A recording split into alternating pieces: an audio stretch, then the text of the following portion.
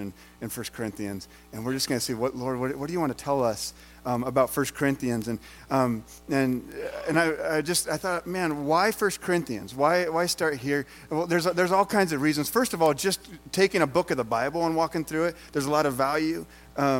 My grandma, she just a godly lady. In fact, my grandpa calls and leaves a message for me yesterday. He's in his 80s, and he just it was like a 45-second message, and he said, Jonathan, just was wanted to pray for you, and he just prays this. I'll probably save it on my phone forever. Just prays for the anointing of God. He's like, I know you've got services this weekend. I just wanted to pray that God would just bless you and anoint you. Isn't that cool? So I just not everybody has that type of a grandparents, and I am just so blessed to have grandparents like that. Grandma, all growing up, when we'd have a question, and we'd say, Grandma, whatever, and she'd say this, well, what does the Bible say? She'd always just say that. I mean, growing up, any question, well, what's the Bible say? And so you and I could debate it. We could have our disagreements. We could do all that, and we can have opinions and all of that. And Grandma would just say, well, what's the Bible say? Right? So there's one of the reasons I like just walking through a book of the Bible is because then we can answer that question. Well, what's the Bible say? And it'll be interesting because we will come across scriptures and we'll come across thoughts. And I guarantee you, because I did it this week as I was reading, I didn't know that was there. Oh my goodness! I didn't realize he said it that way. I didn't because sometimes we just get comfortable in hearing from the preacher, or we'll get comfortable from just the things that have been passed down. And there's so much value in just opening up the Bible and saying, "Okay, God, speak to me." Right? So that's part of the reason. But why 1 Corinthians? One is I thought it'd be really encouraging to walk through 1 Corinthians. Because the Corinthian church was such a dysfunctional church. And I always think that it's nice to talk about other churches that are way more dysfunctional than ours. And then we can be like, oh, thank God. We're not, at least we're not them, right? So 1 Corinthians, I mean, we're going to get into it. They were so dysfunctional. And there were people in that church, probably like me, that were so dysfunctional. I mean, and you read it and you're just like, oh my goodness, how did this even make it into Bible? Like, how could this church even? And so one, could we just like be encouraged by the fact we just look and we're like, well, at least we're not like that, right? Could we just, right? Okay. But here's the other part. There's a lot as we study a church in the Bible. As we study a church, there's a lot that we can relate to, actually. You may not be the extreme. We're going to talk about some extremes here in a second. I mean, there is some crazy stuff happening in this church. You may not be on that extreme, but at some level you can say, you know what? Man, I could see myself attending that church at some level, being dysfunctional like that person or those people. And so I want you to see that, because as we walk through for weeks and weeks, as we walk through this, you're going to start to see what God sees about you. You're going to start to see that there's freedom. You're going to start to see that you're empowered, that you weren't just designed to just be, to sit in a seat and come each Sunday, but you were designed to be a powerful part of God's kingdom and God's church, that he's got so much in store for you. And watch, if God can do it in this church, he can do it in ours. If God can do it in those people, man, he can do it in you. Isn't that pretty cool? Here's just the main thought for today. We're only going to be in the first 9 verses today. The main thought is this. If I see myself the way God sees me, it helps me see people the way God sees them. If I see myself the way God sees me, it helps me see people the way God sees them. It's a big deal. 1 Corinthians, I want to give you some background. Corinth was an actual city in Bible times, and it was located on an isthmus. I had to actually look up what an isthmus was. So if you're like, man, I know what an isthmus was, you're smarter than me, and you should be up here. I was like, an isthmus? So it's this little strip of land that kind of separates 2 bodies of water and connects 2 other pieces of land.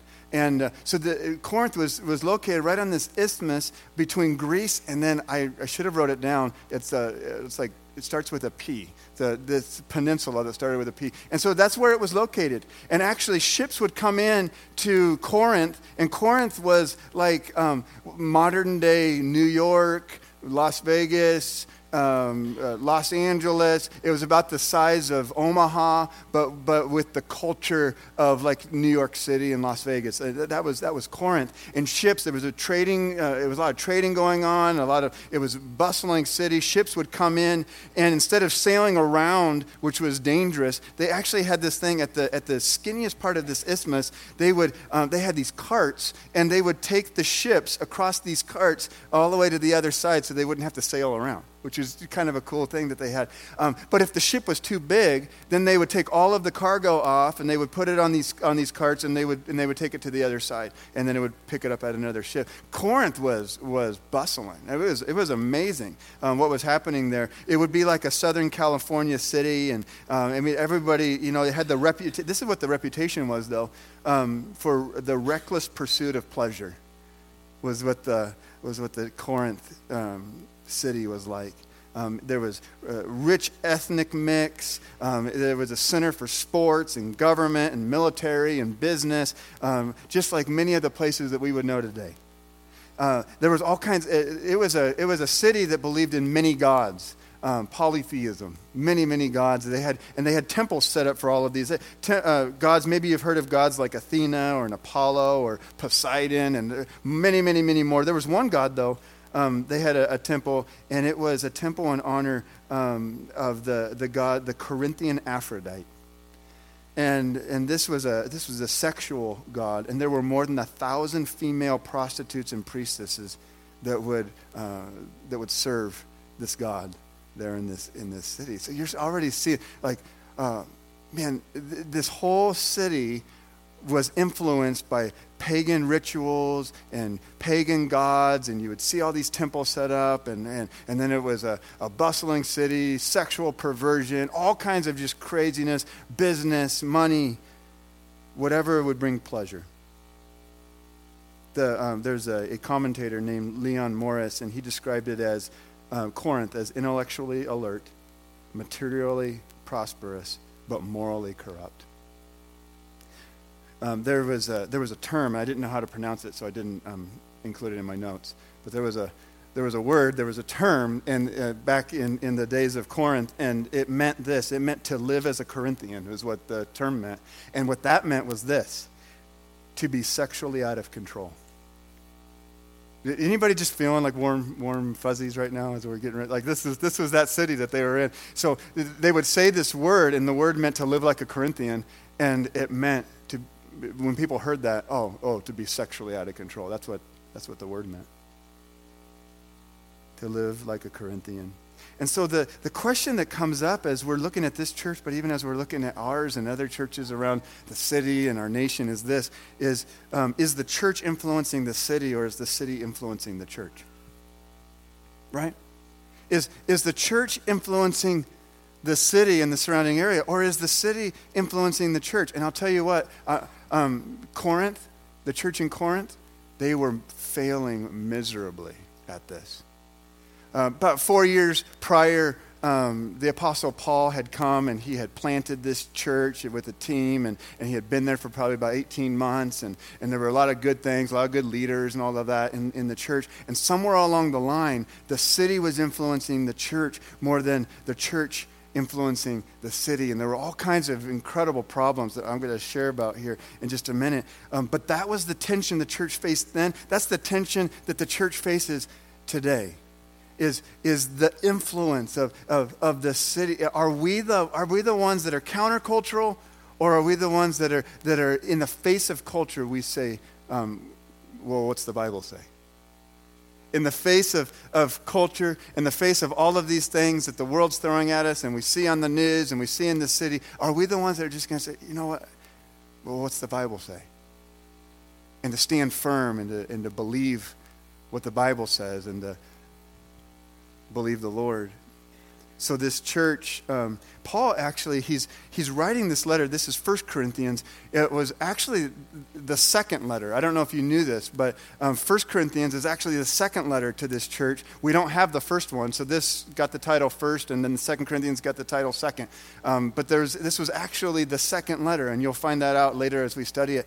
So Paul has relationship with this church, and he has relationship with some of the leaders at this church, and he had gotten a report. This letter is in response to two things. First of all, there was a small group of leaders. There was a lady named Chloe, and her small group, her Connect group, was really, really, really concerned because there was some crazy stuff happening at this church, and I'm going to tell you about it here in a second. And their small group says, man, we've got to let somebody know because this can't go on. And so they called up Paul. Well, they probably didn't call him up, but what they sent some people to Paul, or they sent a report. And so the first half of this letter is Paul hearing this report from Chloe's household about all of the crazy stuff that's happening in this church. The second part of this letter that we'll find out in a few weeks and months is the Corinthian church sending a letter to Paul and asking him practical questions about marriage and divorce and sexual immorality and all kinds. Should we sue other believers? And just normal stuff. And so Paul's answering all that. So we're just going to head into it and see what God has to say. I want to tell you just a little bit, just if you were just wondering, just a little bit about what was happening at this church. They're in the midst of this city. You can imagine the influence that this city has on this church. There was division and disunity. In fact, Chloe's household, that was one of the first things they tell Paul, is there is incredible division and disunity in this church. In fact, so much so that they use the word factions. There's factions. A faction is a small group of people in the midst of a larger group that their goal in mind is to cause dissension and division and disunity. And so they're like, hey, I thought you should know, Paul, that there's some major stuff going on, and there's factions. There's even factions rising up. There was false teaching. There was the worship of angels. Let me just say, anyone know that's not a good idea to worship angels. You worship Jesus. Angels serve with us, and there's ministering spirits that help you. We don't worship angels. They were doing that. There was a pagan mindset that was influencing the church. In fact, do you guys ever remember 1 Corinthians chapter 12, where there's all of these Holy Spirit gifts? That you could read it, and we'll get to it at some point in the future. It's chapter 12, so what is that, like 5 months from now? I'm not sure. But the 1 Corinthians 12, those gifts, do you want to know why? Paul, in that chapter, he says there's all of these gifts. There were 9 that he mentions there. He says there's all of these gifts, but he says, but there was one Spirit, one Lord. Do you want to know why he said that? Because this pagan mindset was influencing, and it would not have been. It would have been common for those people in that church to associate a different God with each gift. There was the God of healing. There was the God of knowledge. There was the God of wisdom. There was the God of prophecy. There was like all of the. And so he's like, hey, I just want to make sure we're clear here. There's one God, and there's different gifts. There's one Lord. There's one Spirit. I just want to make sure you guys are all aware. Now, we understand that, but that culture was so pervasive. And so in the midst of that, and so they had this pagan mindset. Here's the one thing. We probably don't have this going on, but watch this. Paul addresses an issue. There was a man who was sleeping with his stepmom. And everybody was tolerating it and not holding him accountable, and so that sin was just going on in the church. There's all kinds of other immorality. There was a tolerance of sexual immorality, even prostitution, and there was lawsuits between believers. Anybody got warm fuzzies yet? Like this is good stuff. It's just getting good. Let's start off with 1 Corinthians chapter 1, verse 1.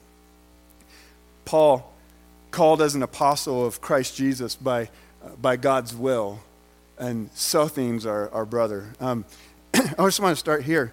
And first of all, Paul called as an apostle. In the Passion Translation, it says this: divinely appointed according to the plan of God to be an apostle of the Lord Jesus.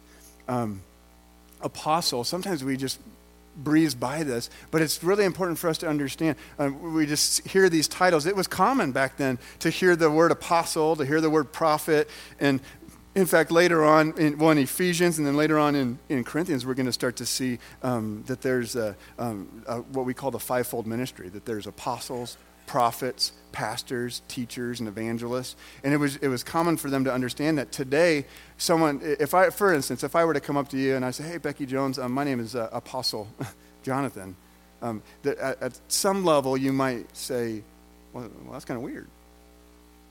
That was just kind of weird that he said that. And on the extreme, you might say, I'm never coming back here again, right?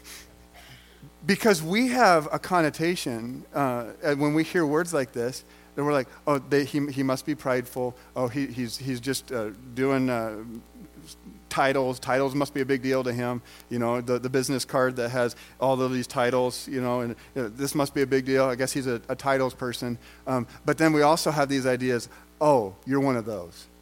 You know, and so apostle and prophet and all this. Well, so I wanted to explain this. In Ephesians 5, Paul says about the fivefold, he says this, that they are actually Christ's gifts to the church. Apostle, prophet, pastor, teacher, evangelist. He's like, Jesus is like, here's my gift. Here's these people, these 5 types of people. They're actually Christ's gifts to the church. And you want to know what the role of them is? You want to know the main function? There's all kinds of things. You want to know the main function of those 5? The Bible says this. The main function is for them to equip the body of Christ for the works of service. Isn't that interesting? So if you were to just break it down individually, like the pastor should be creating more people that are pastoral. The teacher should be creating more people that understand the word and know how to teach. The evangelist should be, the primary goal would be to make sure that other people around them know how to evangelize. The prophet should be equipping the body of Christ to know how to prophesy. Well, what should the apostle be doing? Well, the apostle, it came from a term in that culture, Greek word apostolos. And when Jesus was first coining this, he would have known, all of his hearers would have known that there was an apostleship, an actual ship. There was the apostolos, and it would go ahead of all of the ships into another culture, whether it be Rome, or whether it be Greece. That this entourage of people, their main goal was this, to take the culture of Rome and supplant that into this other place that they are conquering. They're taking the culture of this environment, and they are making sure that when they go into that place, after they're done with it, that anybody that comes to that new city, that new country, they would walk into that place and be, oh, it's just like Rome. It's just like Greece. It's just like, because they took the apostleship, would go into that place, and they are the sent ones. That's the other definition, is the sent ones. An apostle would be the sent one. Who do you think is sending these people? Well, Jesus. He's like, you're my sent ones. Paul would be his sent one. And it's more than just a missionary. It's more than just a church planner. It's more than just somebody. It's somebody, in Jesus' mind, it was somebody when he said, hey, this is how you should pray. My kingdom, your kingdom come, your will be done on earth as it is in heaven. He was saying, I want you to take the culture just as it is in heaven. The blueprint of heaven, just as it is in heaven, I want you to take that into everywhere you go. And so you may not be the office of an apostle, but every one of us should be apostolic. Every one of us should be apostolic. We should all have that mindset. I am taking the kingdom of heaven, and wherever I go, my goal at my workplace, my goal in my family, my goal wherever I'm at, is to supplant the culture and kingdom of heaven in this place so that it looks just like heaven when people come to visit. Isn't that interesting? Oh man, we're just barely in the first verse. Paul called as an apostle. Verse 2, to the church of God at Corinth. Now, this is really interesting. The word church, when you and I hear the word church, we have all of these ideas that pop into our head right now. First of all, you're going to think of the churches in this city. You're going to think, man, there's like Church Alley all the way down 39th. And this church, and a couple blocks over, you got this church, and you got that church, and all over the city and the surrounding areas. How many churches are there around, and this flavor? It's like Baskin Robbins. There's 31 flavors at least. And we've got all of these churches, and you probably grew up in this flavor of church, and then you end ended up in this flavor of church, and we got all of these churches. All these churches. But they didn't have that problem back then because it was the church of Corinth. There was one church. There wasn't all of these different flavors. There was one flavor. It was God's church, to the church of God. The word church actually wasn't even a spiritual term. It was a secular, non-religious term. It came from the Greek called ecclesia. Ecclesia, sorry. It came from the Greek term ecclesia, and it simply meant, real spiritual, a gathering of people. That was it. And so the ecclesia, the gathering or the assembling of people, they would come together. The ecclesia, the non-spiritual ecclesia, would come together in a city. Those citizens would come together, and they would talk about city things, and they would make decisions, and they would discuss, and they would do this. So there was an ecclesia. And so Paul is saying, hey, here's a gathering, but it's not a world gathering. This is God's gathering. And we think of buildings, and we think of all of these different things when we think of church. Man, I had a bad experience in church, right? Or, man, I went to a great church, or, whatever. Did you go to church on your vacation? And, man, they just didn't think like that. They thought, no, this is just, all church is a gathering of God's people in one place. And so he calls it the church of God in Corinth.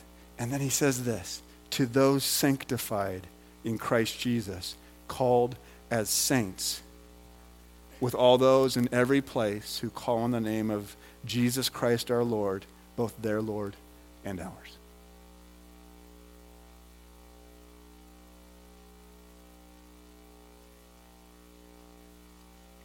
Just wanted to know if anybody caught that as you were reading it. Do you remember what I just told you about Corinth? And this church, the most dysfunctional church that you could ever imagine? All of the sin stuff that was taking place, all of the crazy things that they were tolerating, all of this stuff. And Paul opens up his letter to this church, and he says, to those sanctified in Christ Jesus, called as saints. Like, Paul, hello. Did you not hear what Chloe's household just told you? This would be that church. There's a spectrum of like safe churches and crazy churches, and like, for instance, like Christianity Light. Have you ever been to a Christianity Light church, or have you ever been to a Holy Spirit Light church? And so there's this spectrum, but then there is not just Holy Spirit Light. Then there would be like full gospel believing, like God can still do today what He did back then. Anyone believe that? Right? We believe in the gospel of salvation. We believe Holy Spirit baptism. We believe like full empowerment. Like what happened back then happens today. Like we're all in. I would say that would be this church. And then there's churches that are like right on the edge, where the jury's still out because they're tolerating some things in their church that we're just, what is going on? And this would, and I'm not talking about like Holy Spirit, anything that would be weird. Like I'm comfortable with most everything weird. I'm whatever. I'm not talking about that. But there's some churches on the edge. Maybe they're like Corinth. And we would be telling our children, don't go to that youth group. We would be telling our friends, don't go to that church. You don't want to be influenced by the church of Corinth. And Paul is looking at this church, and he's saying, you're sanctified in Christ Jesus. You're called as saints. Man, incredible. I like the Passion Translation says it this way. It says, for you have been made pure and set apart in the Anointed One, Jesus. And then he goes on in verse 3, the Apostle Paul, he says, grace to you and peace from God our Father and the Lord Jesus Christ. And it's an interesting thing. He says this in a lot of his letters that Paul would wrote. He would say grace and peace to you and all of this. But we breeze by it. There is so much power in those two words, grace and peace. And back then, it would have carried weight when the hearers would have heard this. Today we just think, oh, this is just a salutation. This is just a greeting. This is just whatever. And to Paul and to the hearers, there was power here. Grace. The word grace, he's meaning some things here when he says this. I'm sorry, just lost my place. Watch this in the Passion Translation. It says, may joyous grace and endless peace be yours continually from our Father God. That Greek word for grace is this. It's the word charis. And it carries this sense. There's a few things about it. First of all, it was descriptive of that which brings pleasure and joy to the human heart. There was an emotion attached. When he would say grace, there was an emotion attached to that word that where he is saying, may this bring pleasure. May this bring peace. May there be an emotion. As you hear this, he was expressing emotion. And this is what the definition would mean. There'd be a two-part. One, it would be divine favor. In other words, I like you've heard of grace and mercy. I like this. Mercy is not getting what you deserve. How many know that sometimes as parents, we do that? Like, you deserve, but you're not getting, so I'm giving you mercy. I'm just like God today, right? Right? You're giving them mercy, right? Not getting what they deserve. Grace is getting what you don't deserve.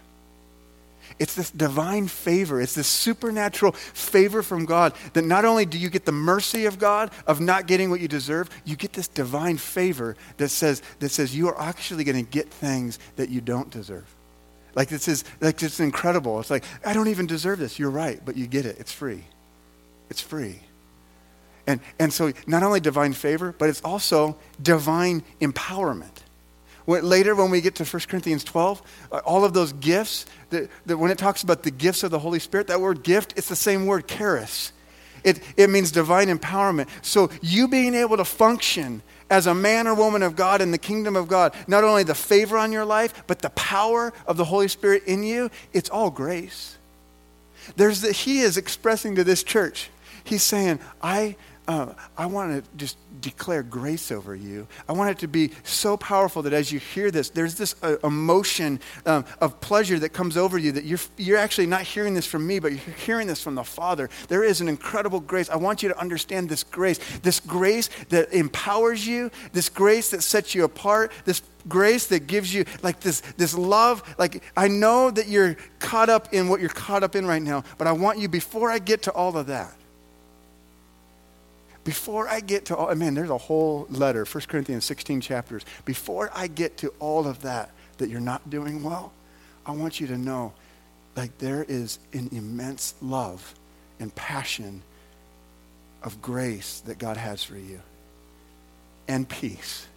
And it's this peace, yeah, it's like, and peace, but peace, like when Paul, who is a Jew, when he would say peace, he would say the word shalom, and that word peace, it meant more than just absence of conflict.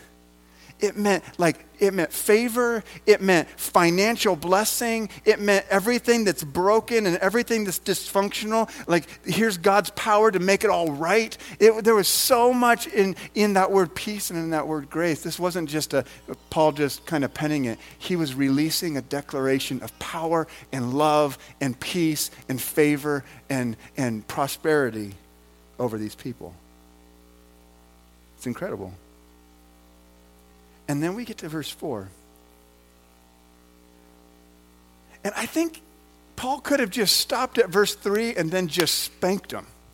Because there was some stuff that they needed spankings over.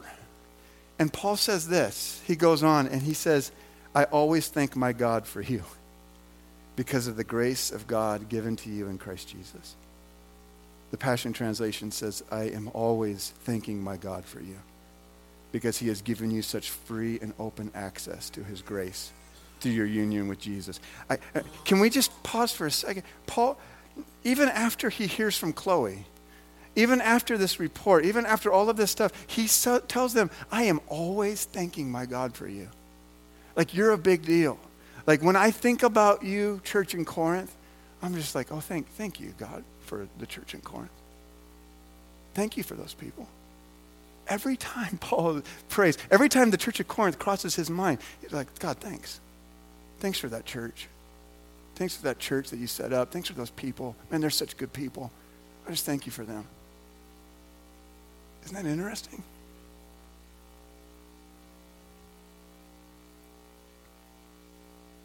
goes on in verse 5. This is why he thanks God for them. Because, verse 5, that you were enriched in him in every way. In every way. In all speech and all knowledge. He's specifically here in verse 5, he's referencing, when we get to chapter 12, he's referencing the supernatural gifts of knowledge and prophecy and wisdom and the gift of teaching and preaching. He's saying you've been enriched in every way, in all speech and all knowledge. In this way, the testimony about Christ was confirmed among you. What? The testimony of Christ has been confirmed among you. We're talking about the crazy church. And Paul is thinking about them through the Father's eyes, and he's saying, the testimony of Christ has been confirmed among you. Verse 7, so that you do not lack any spiritual gift as you eagerly wait for the revelation of our Lord Jesus.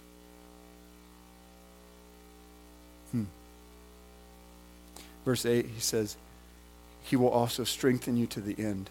Now he's starting to prophesy over this church. Before he starts to get into the meat, he's starting to prophesy over them. And he says, he will strengthen you to the end so that you will be blameless.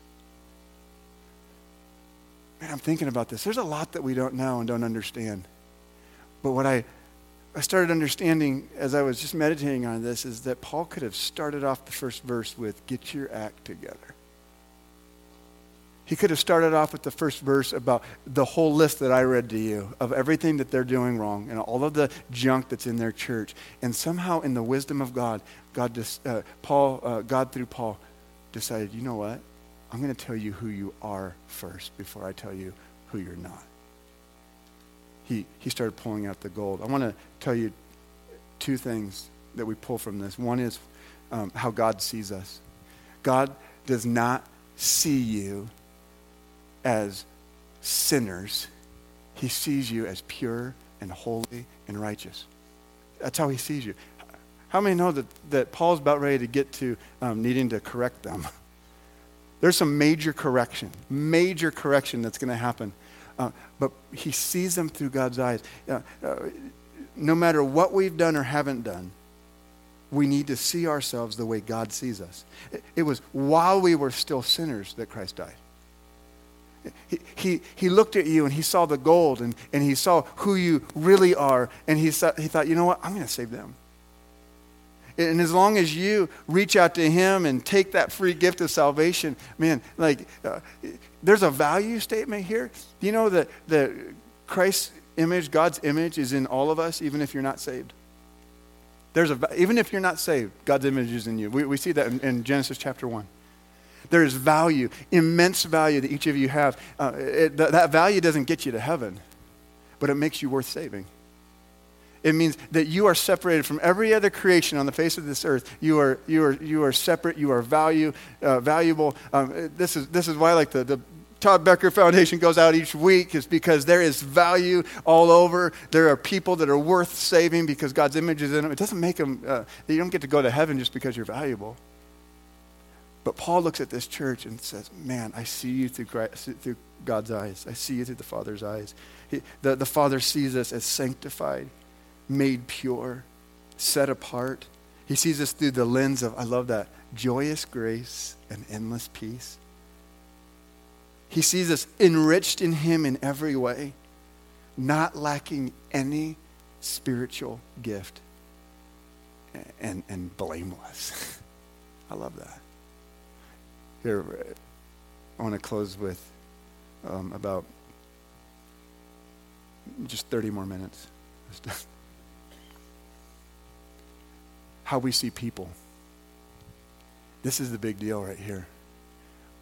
We need to understand how God sees us so that we can see people the same way. Paul starts out telling them who they are instead of who they aren't. He calls out the gold first instead of pointing out all the junk. He tells them how God sees them in order for this, to call them to a higher level in the rest of the chapter. He wants, this is who you really are. You're not all of that. Wait a minute. Like 4 years ago when I came and we planted this church, like, wait, could I remind you of who you really are? Like this stuff that you're doing, that's not who you are. This is who you really are. And he starts to call the gold out of them and call them to the next level. He's reminding them of their greatness and how God sees them. He doesn't ignore their sin, but he's not motivated by their sin. And that's a big deal. Like, he doesn't ignore it, but he's not motivated by it. He's like, that's not who you really are. I feel like we need to be challenged in this way, like Paul. When was the last time the people that were hard to be around, the people that you know that they've got this in their life and that in their life and all of this, and when was the last time, maybe you came to church, or the people that you know out there where you were just, every time I think of them, I thank God for them. Yeah, really, Paul? Every time I think of them, I thank God for them. He wrote these first 9 verses after that report from Chloe's house, and we see that God was looking at this church, these people, through God's eyes first. Isn't it so easy to see the negative first? Man, isn't it so easy? Like we hear the bad report, you know what's going on. It could be 95% good, but we see the 5% negative, whether it be in a person or just in life. That's why the news channels make so much money, is because it's so easy to focus on the negative first. Correction needs to come out of right motives and seeing people the way God sees them, or we don't have any business correcting. I like it this way. We don't have a place to speak into the sin and wrong living if we don't first see people the way God sees them. This is it. Matthew chapter 7, Jesus is talking, and he says, you don't have a business like taking that speck out of someone else's eye until you first what? Take the plank out of your own eye. And I'm like, well, how do we see people the way God sees people? There's 2 just real simple things. First of all, I need to take the plank out of my own eye so that I can see clearly, to take the speck, that little tiny speck of salt. In other words, there is so much more in me that needs to be taken care of than in you. Jesus is saying, like, the big deal first is you. If I want to see people the way God sees them, man, I need to say, God, would you heal me? Would you free me? Would you forgive me? Like I know that I have a tendency to think it's all about them and all of their issue, but God, would you point out, man, what is the part in this whole thing that is me? That is my issue? And to the degree that you allow God to take that plank out of your eye, now all of a sudden I can see clearly. Matthew 22, right at the end of that, Jesus is talking to some religious people. One says, "Teacher, which command in the law is the greatest?" And he said to him, "Love the Lord your God with all your heart, with all your soul, and with all your mind. This is the greatest and most important commandment. And then the second is like it. Love your neighbor how? As yourself." In other words, to the degree that you love yourself will be the degree that you love others. And this is that part. Some of us have a hard time with other people because we actually have a hard time with ourselves. And this is where Paul starts. He's like, I want you to understand how God sees you. I want you to push pause on all of these other thoughts about yourself and all the failure and all of this stuff. I want you to understand how God sees you, because as you start to understand how God sees you and you start to actually love you, then you'll be able to love others as you love yourself. And he opens up the whole series this way for Pastor Jonathan. First 9 verses of the Bible. Next week we'll start to get into some of the stuff, some of the junk. But man, the first part, these first 9 verses, would you see God the way God sees you? And then from that place, would you start to see others the way God sees them? Let's bow our hearts as Pastor Kelly comes. I think there's many ways that God could be ministering to us this morning. you may be in here and you just say, man, Pastor Jonathan, I have struggled for a long time of seeing myself the way God sees me. And I would just encourage you in a few minutes as they're singing, maybe you just need to come forward and have someone pray with you and just say, man, I just want to see myself the way God sees me. Let someone encourage you and prophesy over you and agree with his heart over your life. And some of you might be just, you know what? I'm struggling seeing other people the way God sees them. And I would encourage you to sit in your chair or kneel on the altar and not leave this room until you can see people the way God sees them. Let's stand together this morning. Lord, all over this place, would you give us your heart? Would you help us see the gold? Help us see the gold in ourselves and help us see the gold in other people.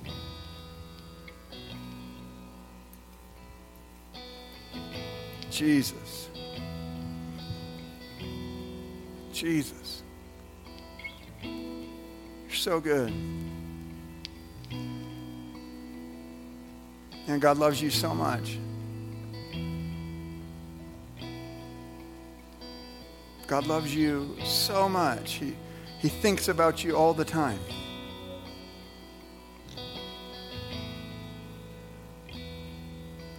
If he had a wallet, your picture would be in it. He's always thinking about you. He always sees the greatness and the gold in you.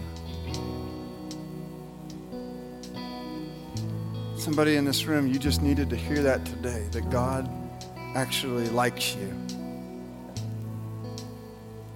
You say, it's easy to know that God loves me, but did you know that God likes you? He likes you. He actually likes you. He likes spending time with you. He likes being around you. Yes, he loves you, but he likes you. Lord, I come into agreement with healing, just emotional heart healing over this room right now. Lord, freedom of every stronghold. Jesus, that you would go to the deep places. If you're needing prayer in this place for anything, our prayer teams will be up here. We're going to worship in just a minute. I'll just release you. But let the Lord heal and free your heart this morning.